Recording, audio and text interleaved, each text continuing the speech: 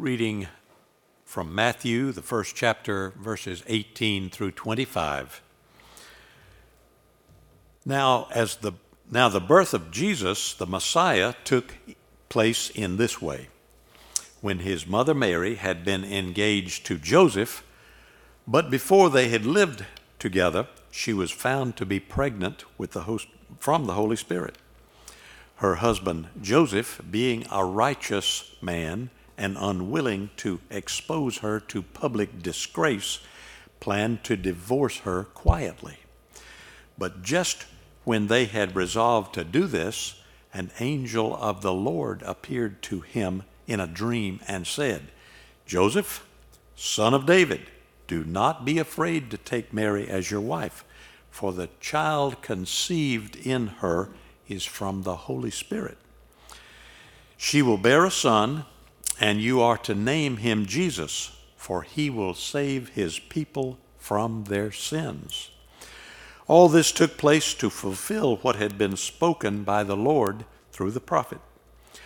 "Look, the virgin shall become pregnant and give birth to a son, and they shall name him Emmanuel," which means God is with us.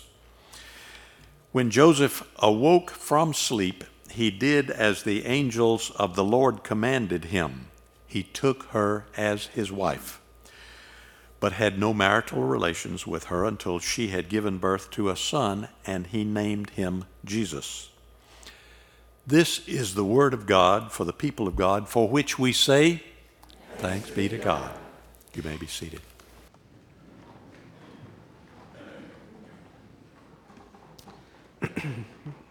Can you believe there are only 7 days until Christmas?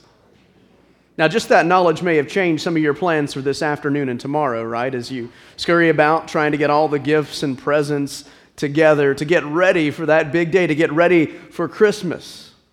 This Sunday, though, is the 4th Sunday of Advent, and we are preparing our hearts for both Jesus coming as a child born in a manger and also his coming on the clouds as the Messiah to make all things new. Now, if you've been with us these last few weeks, you know we've been listening to the voice of the prophet Isaiah, who has a vision of a Savior coming to restore God's kingdom and all of creation. In Isaiah 2, there's a vision of God's temple resting on the highest mountain and all people being drawn to it because righteousness and justice and wisdom will flow from that place. Then in Isaiah 11, a vision of a Savior from the stump of Jesse, from the line of David, who would come and establish his kingdom and a new order for creation, all of creation. And last week we heard from Isaiah chapter 35, where the arrival of the Messiah causes the whole of creation to be filled with, and I love this last part, overcome with joy. This morning we turn to Matthew chapter 1 to hear again the voice of Isaiah in Matthew's gospel. And if you were listening along this morning, you might have noticed a little bit of tension in the text, perhaps some textual inconsistencies as you were listening and reading along. About midway through the passage, we hear that Mary will give birth to a son and that they are to name the child Jesus because he will save the people from their sins. Then the voice of Isaiah jumps in. All this took place to fulfill what the Lord said through the prophet. The virgin will conceive and give birth to a son, and they will call him Emmanuel, which means God with us. Then a few verses later, and they gave him the name Jesus. What is this baby's name? Is it Jesus? Is it Emmanuel? Is it Emmanuel? Is it Jesus? Because names are important, friends. You know this, don't you? That names are incredibly important. There's something strange about the power of our names and how our names come to define us and we identify with them. I mean, for most of us, our naming went something like this. A child was born. A parent looked down and said, "This one looks like a Jonathan, or a Sarah, or a William, or a Ben. This one looks like a," and you get named. Maybe there's a little bit more to it than just naming the first thing that comes to mind. Some of you know that because you have historic names. Some of you are the second or the third or the fourth or the fifth or perhaps even the seventh. Maybe your name is connected to your grandparents or great-grandparents or a cousin or an aunt or an uncle. Whatever the case may be, these names that get attached to us, we seem to have an attachment to. They help us. They shape us. They define us. You all know my name. I'm Jonathan Smith. If you want to be technical, though, my name is Jonathan Daniel Smith. And if you want to be formal, I'm Reverend Dr. Jonathan Smith. Thank you, Miss Benny. But you can just call me Jonathan. That's my name. It's part of my identity. It's tied to who I am. People don't usually trip over my name, at least the pronunciation of my name. But when it comes to the spelling of my name, there's lots of room for error. People will say, "Are you Jonathan with an H?" Yes, but just one H in Jonathan. I'm not a 2H Jonathan. I'm more like a Joe Nathan. And they're like, "Oh, well, does that mean an O or an A?" Where? Because yes. Well, at the end. Oh, I'm an A at the end. I'm a Joe Nathan. And gosh, where does the E go in your name? E's are right out. There are no E's in the spelling of Jonathan. Names are strange business. How they attach to us and how we identify with them, how they shape us. You know, it's funny when it comes to the misspelling of my name, often I am far more embarrassed than the person who spelled my name wrong. Because my name means something. When someone associates good things with our name, we feel pride, we feel joy. And when someone associates negative things with our names, we feel like we are the ones who are bearing the brunt of that dissatisfaction. We like it when our names are recognized.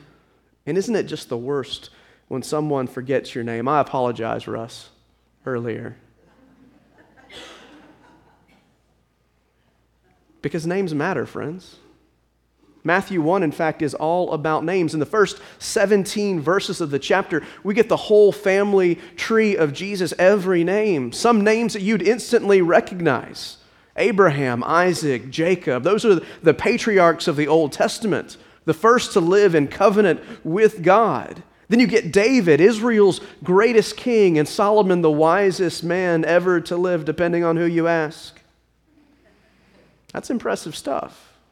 Then there are names that are, well, less known, but we have a sort of odd familiarity with, right? You have names like Jesse, that's David's father. Boaz, who is Ruth's kinsman redeemer. Rahab, who was a prostitute that saved the Hebrew spies in Jericho. Ruth, who refuses to leave Naomi and marries Boaz. And Josiah, the boy king, who drew the people of God back to God through his reforms. You probably know some of their stories. And I've got to tell you, it's a little bit shocking to see the names of the women in the genealogy of Jesus, Ruth and Rahab, because not only are they female, but they're Gentiles. They're Gentiles. These women were outside of the promise of God, and yet they are a part of who Jesus is, part of Jesus' story. Then there's a few names that you might not even know. Perez, Rehoboam, Jotham, Jeconiah, Shealtiel. If you're looking for some biblical names, just go right down Matthew chapter 1. Strong names for kids. You can name your child Zadok. Each of those names, though, has a story, just like you and just like me. I'll let you look up who they are, because they matter and they're a part of who Jesus is.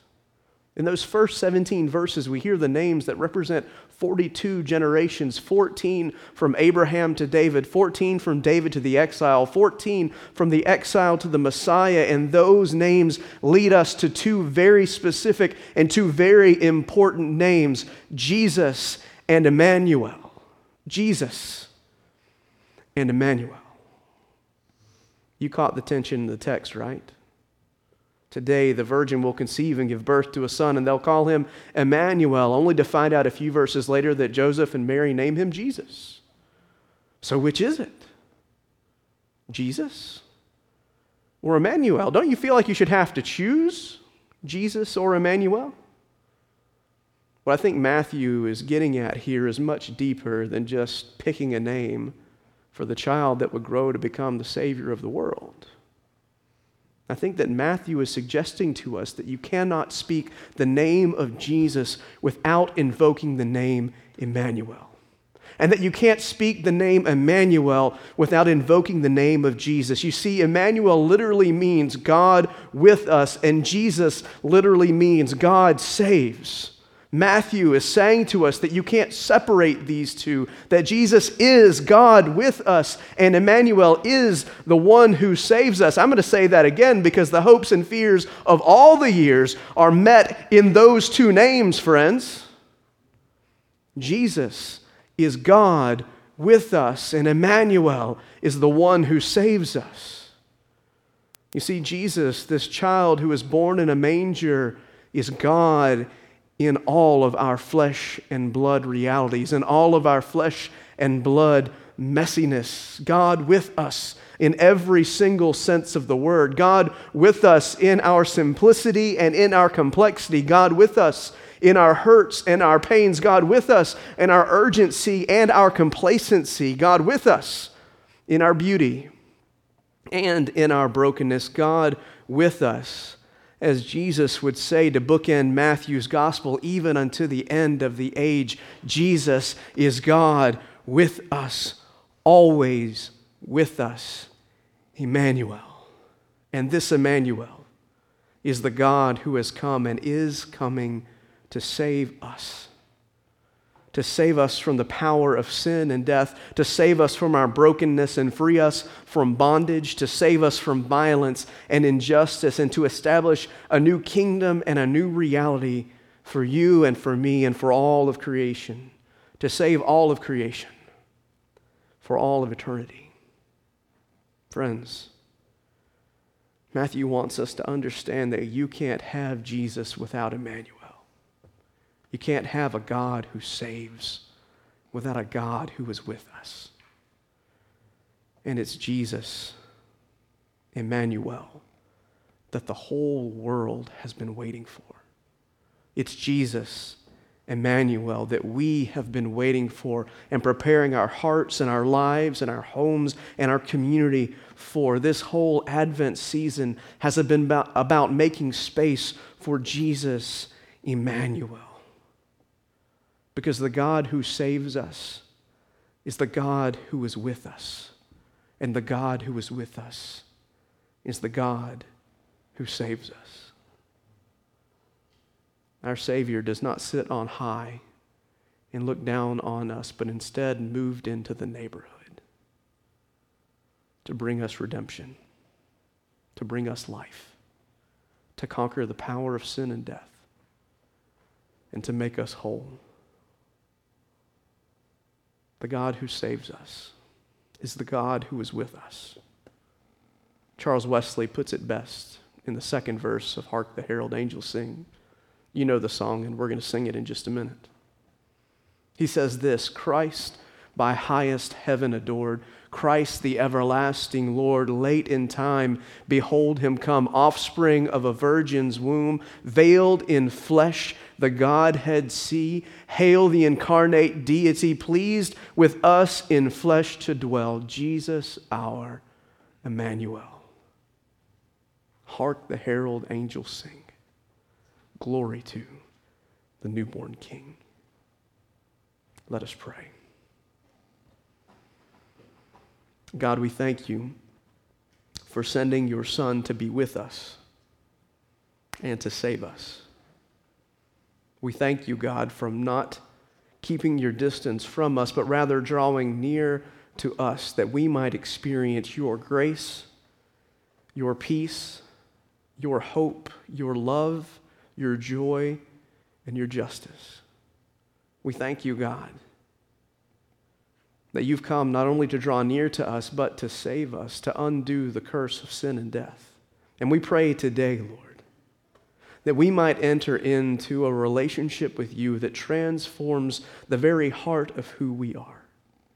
We pray, God, today that if we have not yet made room for you, God, that your Spirit would come upon us to help us make space for you this Christmas.